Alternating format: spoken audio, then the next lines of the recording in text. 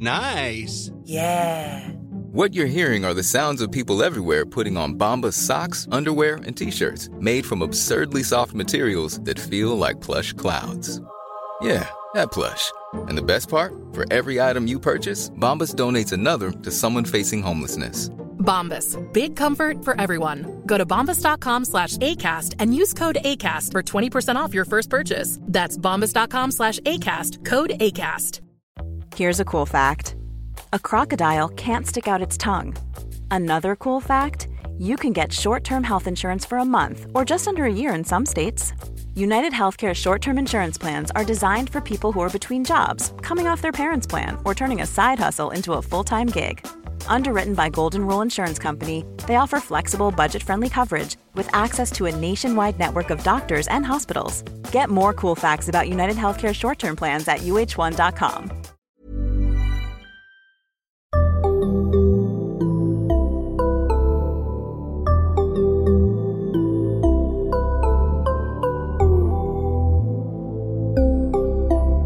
Barnpsykologerna. Välkomna till ett nytt avsnitt av Barnpsykologerna, en podcast med Liv Svirsky och Lars Klintvall. Och idag ska vi tala om när det blir kaos och strul i familjelivet. När det inte flyter på så där bra som man kanske skulle önska, utan blir en massa små konflikter och tjafs mest hela tiden. När man som förälder känner sig rätt uppgiven och undrar hur tusan man ska få till det. Eller när man känner sig helt handfallen och inte har en aning om vad man ska ta sig till och alla råd man fått är som bortblåsta. Och till min hjälp för att tala om det här ämnet idag har jag med mig Kajsa Lönnrodin. Välkommen Kajsa. Tack. Du kan väl börja med att presentera dig för våra lyssnare. Jag är psykolog och har framförallt arbetat med barn och föräldrar. Först inom barn- och ungdomspsykiatrin, men sen också i kommun och socialtjänst. Och sen en sväng på Karolinska institutet med forskning kring föräldrastöd. Och nu på Länsstyrelsen i Stockholm. Just det, och bara det senaste är ju intressant för ett helt avsnitt, men det tar vi inte idag. Men sen har ju du precis skrivit en bok. Exakt. Vad alla föräldrar borde få veta. Exakt, och jag tänker att det är den vi utgår ifrån idag under det här samtalet. Ja. Och så hoppas vi att det blir lite stöd och råd till föräldrar. Jag har ju läst er bok och i den så pratar ni om ett gäng föräldrafällor. Vad är en föräldrafälla? Vad är det ni menar med det begreppet? En föräldrafälla är en sån här sak som ofta inträffar i föräldrars, eller alla människors liv skulle jag kunna säga. Vi kallar det för kortsiktsfällan ibland, för att det är det handlar om. Genvägar som blir senvägar. Vi har ju alla en tendens att göra mer av det som liksom funkar i stunden. Även om det på sikt innebär mer stök och strul. Och det är lätt att hamna i det. Och exempel, så här, några klassiker är ju det här liksom att man som förälder, när det är liksom kaos hemma eller mycket skrik och bråk, själv går in och skriker för att få barnen att tystna. Fast vi vet liksom att på sikt så tar ju barn efter det vi gör och antagligen blir det inte heller så mycket mindre konflikter hemma av att man själv skriker. Men det är liksom lätt att hamna där. Eller att sådana här vanliga saker är ju också att man säger ja till saker i stunden för att vara till lags på jobbet till exempel. Och sen på sikt så leder det till mer stress. Och som förälder är ju det också någonting som påverkar vardagen med barnen. Det är liksom två klassiker exempel, men det finns ju hur många fällor som helst att gå i. Eller att man ger efter i stunden när det liksom är bråk och skrik och tjat i affären om godis eller vad som helst. Att det är jobbigt där och då att stå ut med andras blickar eller för den delen barnets frustration och besvikelse. Så man ger efter. Fast vi vet att börjar vi liksom att gå den vägen och ge efter för skrik och bråk, så blir det ofta mer av det nästa gång vi är i affären. Men det är lätt att hamna där. Det gör vi liksom alla. Ja, och det tänker jag ändå är viktigt i det här avsnittet. Det gör vi alla.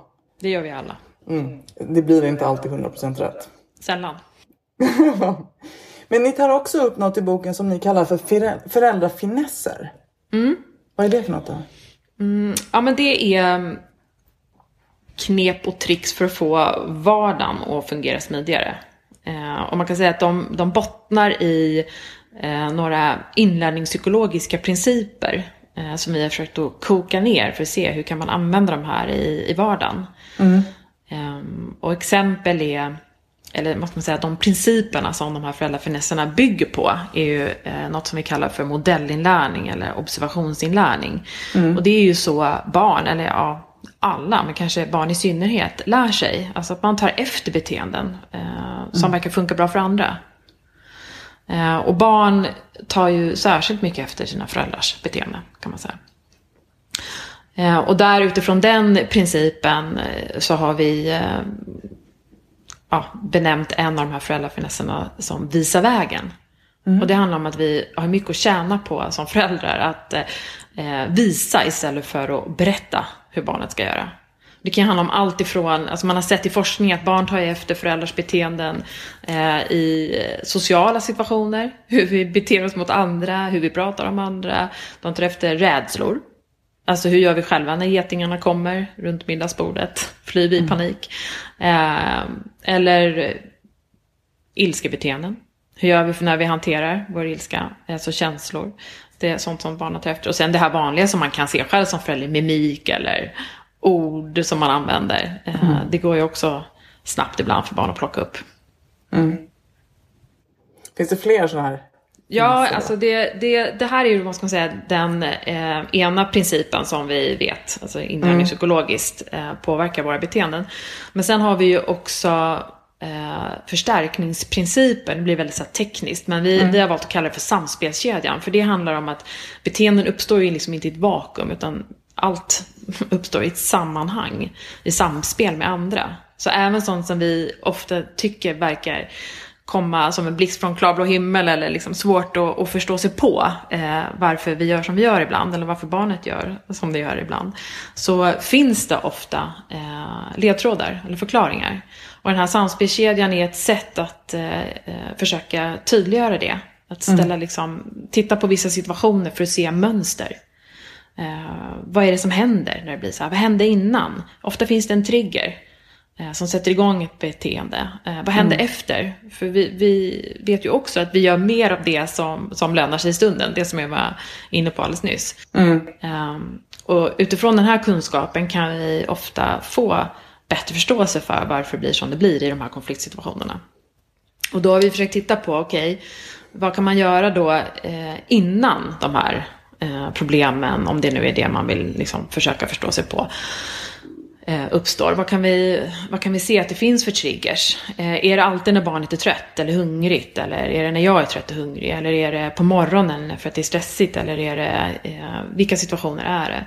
För här ser vi att man kan ofta bygga bort, det är en av de här föräldrafinesserna då, förutom visa vägen. Alltså att man kan bygga bort konflikter genom att försöka att preppa situationerna på ett annat sätt. Ett klassiskt exempel, jag menar, är det väldigt mycket morgonkaos, superbra idé ofta att lägga fram kläder dagen innan, eller att försöka hitta rutiner som gör det lättare för föräldrar och barn.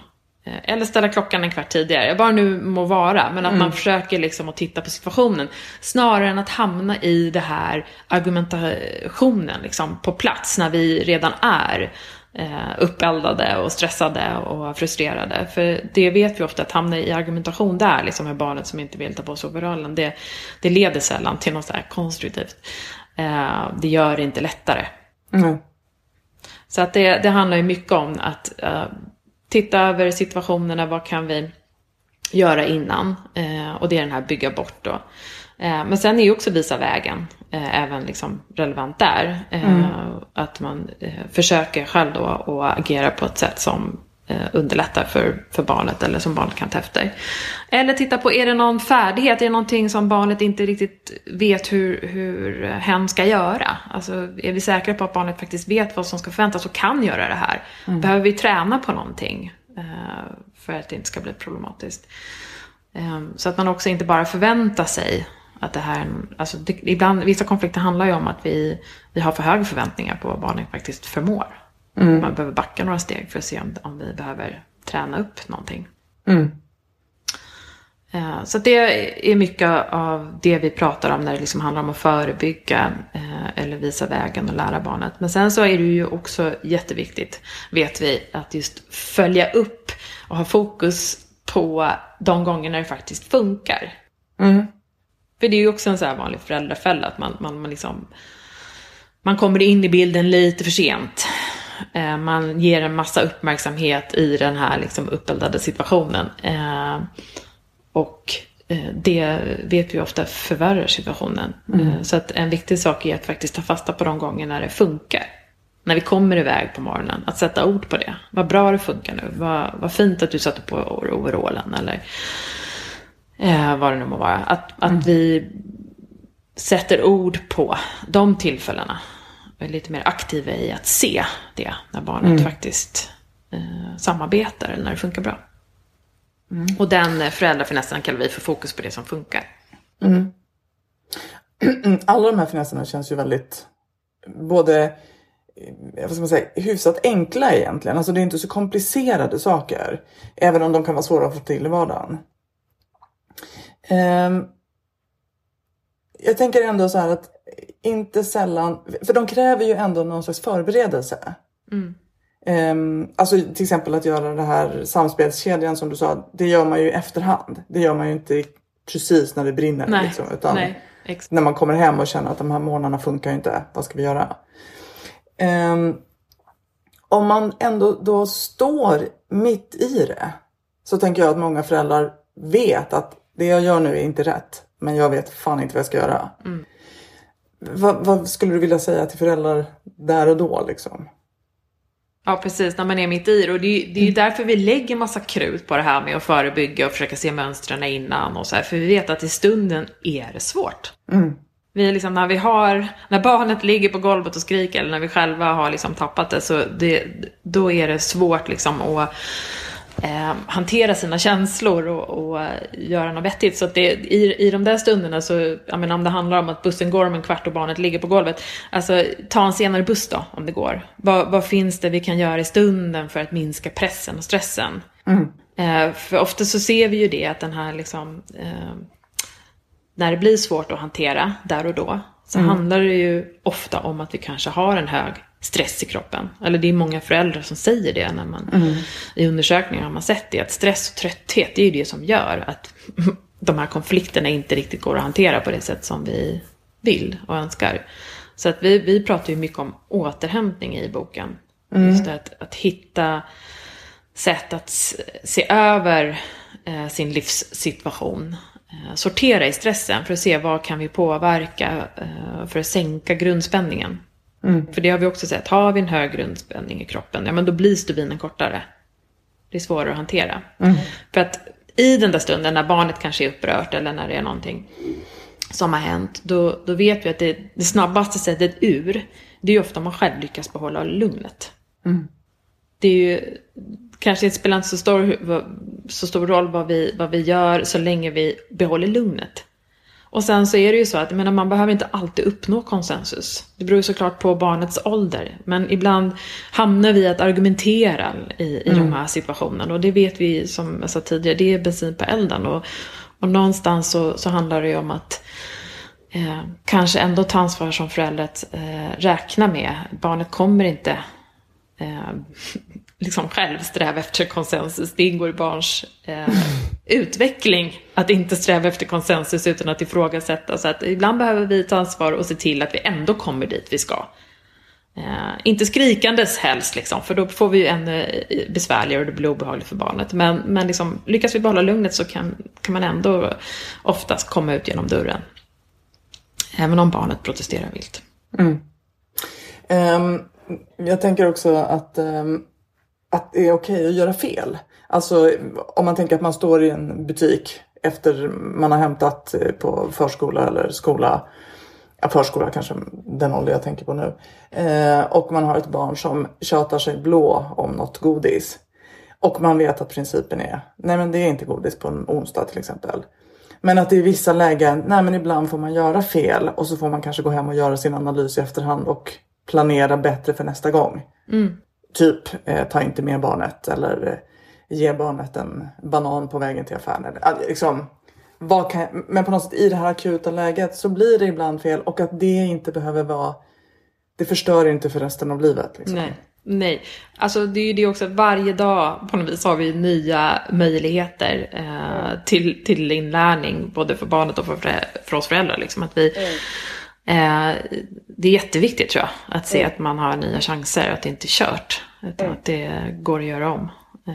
Och att man lär sig. Att man har liksom, det där behöver vi kanske inte hamna i igen. Och att man försöker och faktiskt göra den där reflektionen. Men självklart så hamnar vi i de här fällorna och stunderna när det är bara att ge efter och hoppas på bättre lycka nästa gång. Och sen tänker jag så här, en viktig del i det här också som jag upplever att många föräldrar brottas med, det är lite det att ja, men speciellt i affärer eller andra ställen när det är folk som tittar, att det liksom inte ska vara bråk, att det ska vara konfliktfritt på något vis, men det är det inte. Alltså om man är förälder och har barn i alla åldrar skulle jag säga, räkna med bråk. Det ingår liksom. Man kan vara en fläckfri förälder, eller det kan man inte. Men även om man nu skulle ha varit det så får man räkna med bråk. Ja, men man kanske till och med kan säga att en fläckig förälder är en perfekt förälder. Ja, exakt. Alltså, perfekt är inte fläckfritt. Nej, det har man ju till och med sett, apropå det här good enough-begreppet. Just det. Man ser ju att liksom, det är nästan att föredra att inte vara perfekt. Då lär sig barnet också att hantera frustration och konflikter.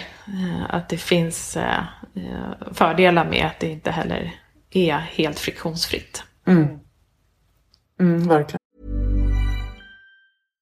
If you're looking for plump lips that last, you need to know about Juvederm lip fillers. With Juvederm Volbella XC and Juvederm Ultra XC, your lip look, whether it's subtle or bold, can last up to 1 full year with optimal treatment and no additional maintenance. Find a licensed specialist and see if it's right for you at Juvederm.com today. That's JUVEDERM.com. Add fullness to lips in adults over 21 with Juvederm Volbella XC or Juvederm Ultra XC. Do not use if you have severe allergies or a history of severe allergic reactions, or if you're allergic to lidocaine or the proteins used in Juvederm. Tell your doctor if you have a history of scarring or taking medicines that decrease the body's immune response or that can prolong bleeding. Common side effects include injection site redness, swelling, pain, tenderness, firmness, lumps, bumps, bruising, discoloration, or itching. As with all fillers, there's a rare risk of unintentional injection into a blood vessel, which can cause vision abnormalities, blindness, stroke, temporary scabs, or scarring. For full important safety information, visit Juvederm.com. Ready to pop the question? The jewelers at BlueNile.com have got sparkle down to a science with beautiful lab-grown diamonds worthy of your most brilliant moments. Their lab-grown diamonds are independently graded and guaranteed identical to natural diamonds, and they're ready to ship to your door. Go to BlueNile.com and use promo code LISTEN to get $50 off your purchase of $500 or more. That's code LISTEN at BlueNile.com for $50 off. BlueNile.com, code LISTEN. A lot can happen in the next 3 years. Like a chatbot may be your new best friend. But what won't change? Needing health insurance. United Healthcare Tri-Term Medical Plans are available for these changing times. Underwritten by Golden Rule Insurance Company, they offer budget-friendly, flexible coverage for people who are in between jobs or missed open enrollment. The plans last nearly 3 years in some states, with access to a nationwide network of doctors and hospitals. So for whatever tomorrow brings, United Healthcare Tri-Term Medical Plans may be for you. Learn more at uh1.com. Vi pratade om det i ett tidigare avsnitt här i podden, jag och Lars, om det här med att bli arg på sina barn. Och hur lätt vi har att det finns någon slags tabu kring det och liksom en känsla att man borde aldrig bli rädd arg på sina barn. Men att hur ska vi då lära dem att, på tal om modellinlärning, hur lär vi barn att hantera sin egen ilska och när det är okej att uttrycka en åsikt och så, om vuxna aldrig blir arga? Nej, precis. Vi måste visa alla känslor för barn. Sen kan man vara arg på bra och dåliga sätt, och de dåliga sätten är inte bra. Nej, men exakt, det handlar ju om det. Alltså, känslor är ju jätteviktigt att man okejar. Även i de här situationerna, tänker jag som förälder, att man kan ju alltid bekräfta känslan hos barnet också. Alltså att jag ser att du är jättearg. Jag förstår det. Du vill inte gå från parken. Men nu måste vi göra det här. Alltså hålla det kort, förklara och sen distrahera. Men att liksom, på något vis, man har alltid rätt till sin upplevelse. Och så är det ju som förälder också. alltså att vi blir arga, det är okej. Det är ju en del av att vara människa, och ilska är ju också det finns en förändringskraft i den känslan. Men som du säger, det är ju hur vi hanterar det sen som då kan bli bättre på kort och lång sikt. Alltså om vi till exempel visar våra barn att nej, men man kan markera, det där är inte okej, och vara tydlig med det. Så lär vi också barnen att markera och vara tydliga om de någon gång behöver vara det. Vilket de kommer behöva vara. Men samtidigt så är det ju, alltså jag tänker så här som för att minska konflikter på sikt mellan sig och barnet, så ser man ju också att lyckas man på något vis hantera sin ilska på ett sätt i stunden. Inte alltid, men de gånger som man får fatt på det liksom, och lyckas vända, så leder ju också det ofta till mindre konflikter med barnet. Alltså att vi ser att det verkar vara en väldig kraft i det där, att liksom minska på tillsägelserna, minska på de här liksom, ilska uttrycken, så leder det också till mindre konflikter på sikt i relation till barnet. Så att vi får ju tillbaka det ofta, om vi lyckas. Men sen är det, som vi är inne på liksom idag, tänker jag, viktigt att framhålla att det liksom, ingen lyckas alltid. Och det betyder inte att det är förstört eller att det inte går att lyckas nästa gång. Och det där gör ju verkligen, det du säger nu tänker jag, betonar ju värdet av att lägga tiden på den här extra analysen, extra förberedelsen. För att har man hamnat i en dålig loop så är det värt att lägga lite kraft på att ta sig ur den. För då hamnar man i en bra loop istället. Exakt. Och det är väldigt mysigt. Ja, och att jag tänker ibland just det här när man hamnat i en dålig loop, eller så här, många föräldrar som kommer till de här föräldragrupperna som vi har haft, är ju inte sällan kanske i en period med mer konflikter. Och då vill man ju ha gränssättningsstrategier. För det är ju det man står i, att hantera. Och då är ju vårt liksom budskap nästan alltid så här: okej, men lämna det där ett tag. Så ser vi över hur ni har i stort. Har ni liksom tid tillsammans? Hur ser balansen mellan negativ och positiv uppmärksamhet ut?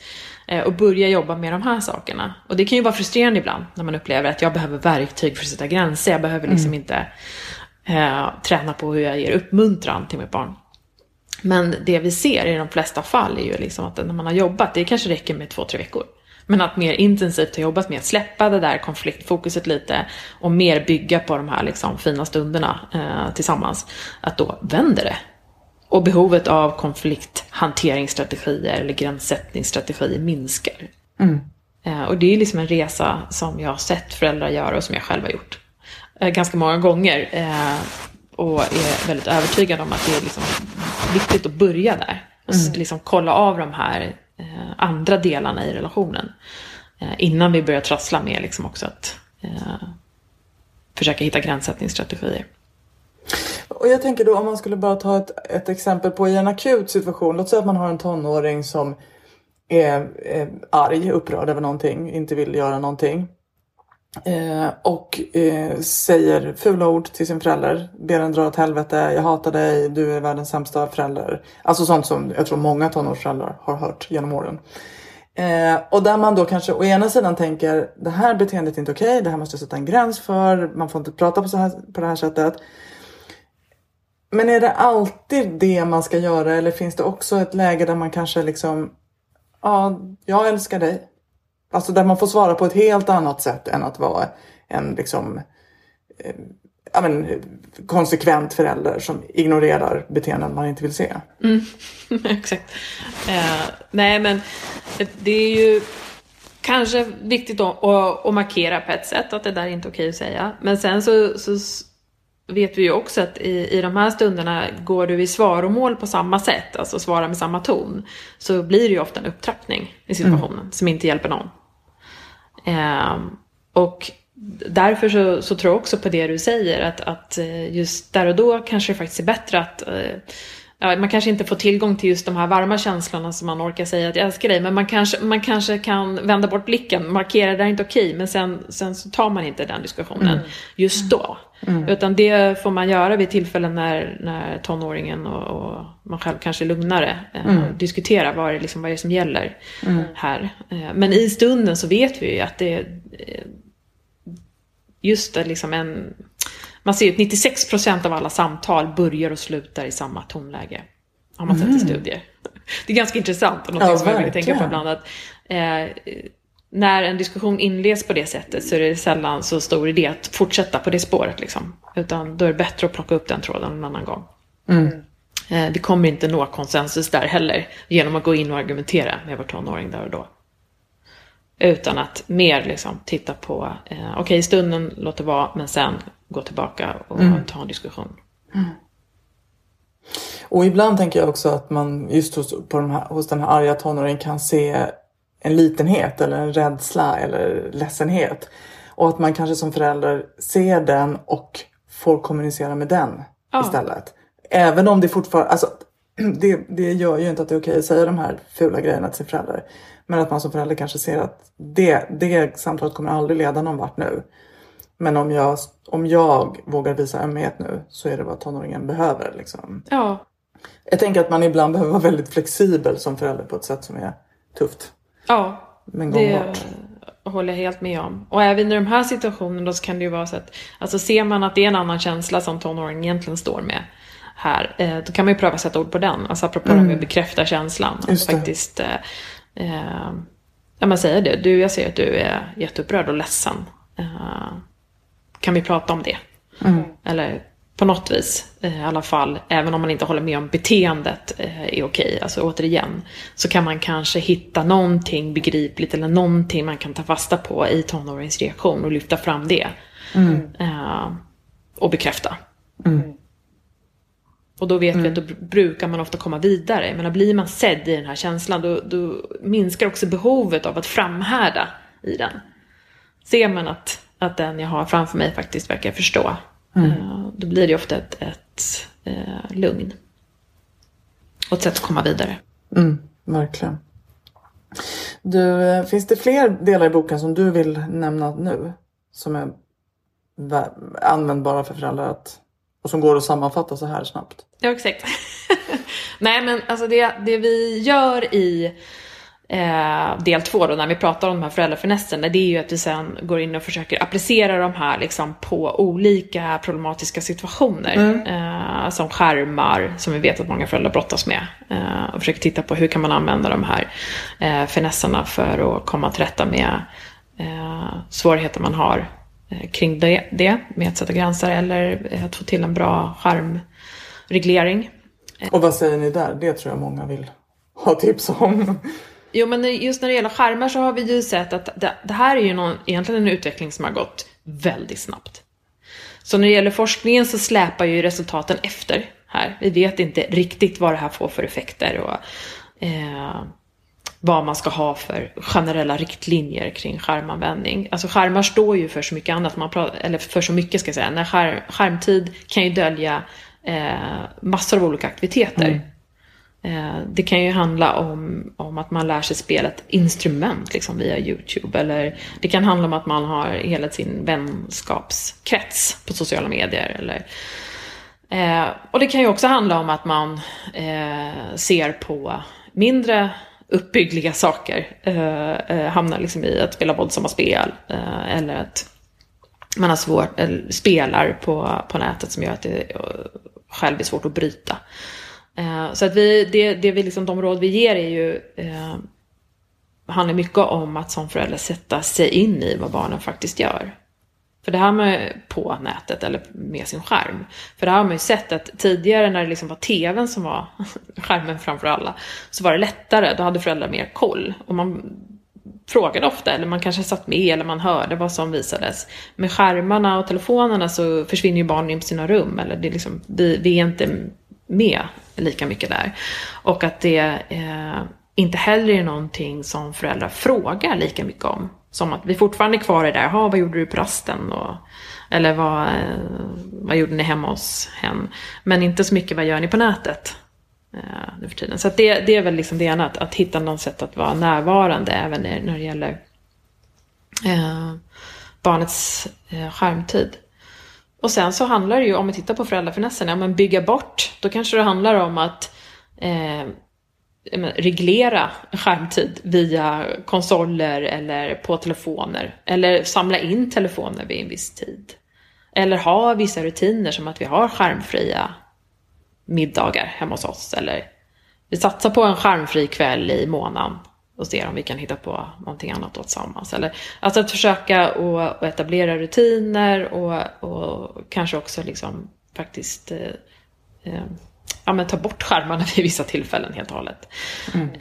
Men sen också det här med visa vägen, superviktigt. Där har vi sett att föräldrars skärmanvändning avspeglas direkt i hur barnen använder sina skärmar. Även våra attityder till skärmar påverkar hur mycket barnen använder sina skärmar. Så att där får man ju tänka igenom egentligen, så här, om vi har liksom regler för familjen, då gäller ju det såklart mig som förälder också. Och att modellera genom att liksom kanske inte alltid när man sitter i soffan med barnen tar fram sin telefon, utan att man gör det vid andra tillfällen. Att man är lite mer tillgänglig, har vi ju sett. Men sen också kanske det här, alltså att ha fokus på det som fungerar är ju även här viktigt. Både att kunna visa positivt intresse för när barn liksom använder skärmar på ett sätt som vi tycker är okej. Att vara positivt närvarande i det. Eller att, men såklart när barnet lägger undan telefonen i tid eller respekterar våra regler kring skärmarna, att också uppmärksamma det och visa det, att jag ser det här, jag uppskattar det, jag litar på dig. Och sen en finess som vi faktiskt inte har pratat om nu, som jag inte har nämnt, men farmorslag, som vi kallar det, liksom äldsta tricket i boken, handlar ju om det här egentligen att se över ordningen på liksom aktiviteterna hemma. Att, jag menar, vet vi att det är svårt att avsluta till exempel skärmtid, att inte lägga då det absolut tråkigaste momentet som tandborstningen efter skärmtiden, utan att det kanske faktiskt är något annat moment som vi avslutar med. Att okej, nu är det dags att lägga undan skärmarna, nu får du välja saga eller vad det nu handlar om. Att vi försöker att se till att vi liksom lägger skärmen där det också är lättare att avbryta. Många bra tips, Kajsa. Verkligen. Ja. Jag tänker att er bok är ju full av tips, för det är ju superhärligt att vara förälder och väldigt utmanande om man kan behöva lite goda råd. Och då är ju er bok en bra början, tänker jag.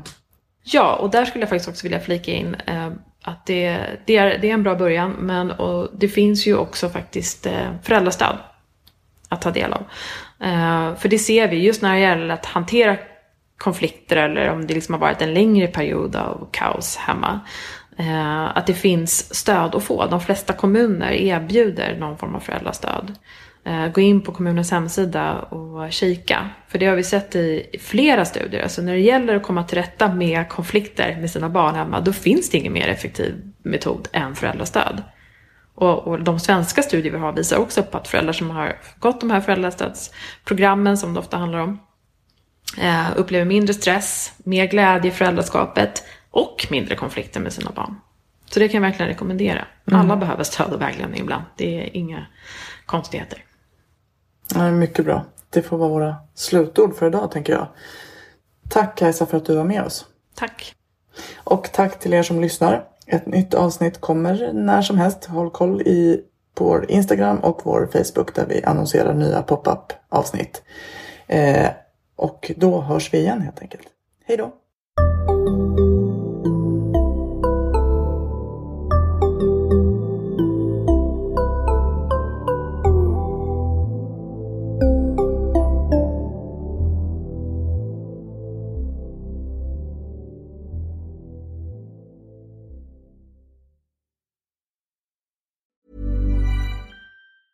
Planning for your next trip? Elevate your travel style with Quince. Quince has all the jet-setting essentials you'll want for your next getaway, like European linen, premium luggage options, buttery soft Italian leather bags, and so much more. And is all priced at 50 to 80% less than similar brands. Plus, Quince only works with factories that use safe and ethical manufacturing practices. Pack your bags with high-quality essentials you'll be wearing for vacations to come with Quince. Go to quince.com/pack for free shipping and 365-day returns. Normally, being a little extra can be a bit much, but when it comes to healthcare, it pays to be extra. And United Healthcare makes it easy with Health Protector Guard fixed indemnity insurance plans. Underwritten by Golden Rule Insurance Company, they supplement your primary plan, helping you manage out-of-pocket costs without the usual requirements and restrictions like deductibles and enrollment periods. So when it comes to covering your medical bills, you can feel good about being a little extra. Visit UH1.com to find the Health Protector Guard plan for you.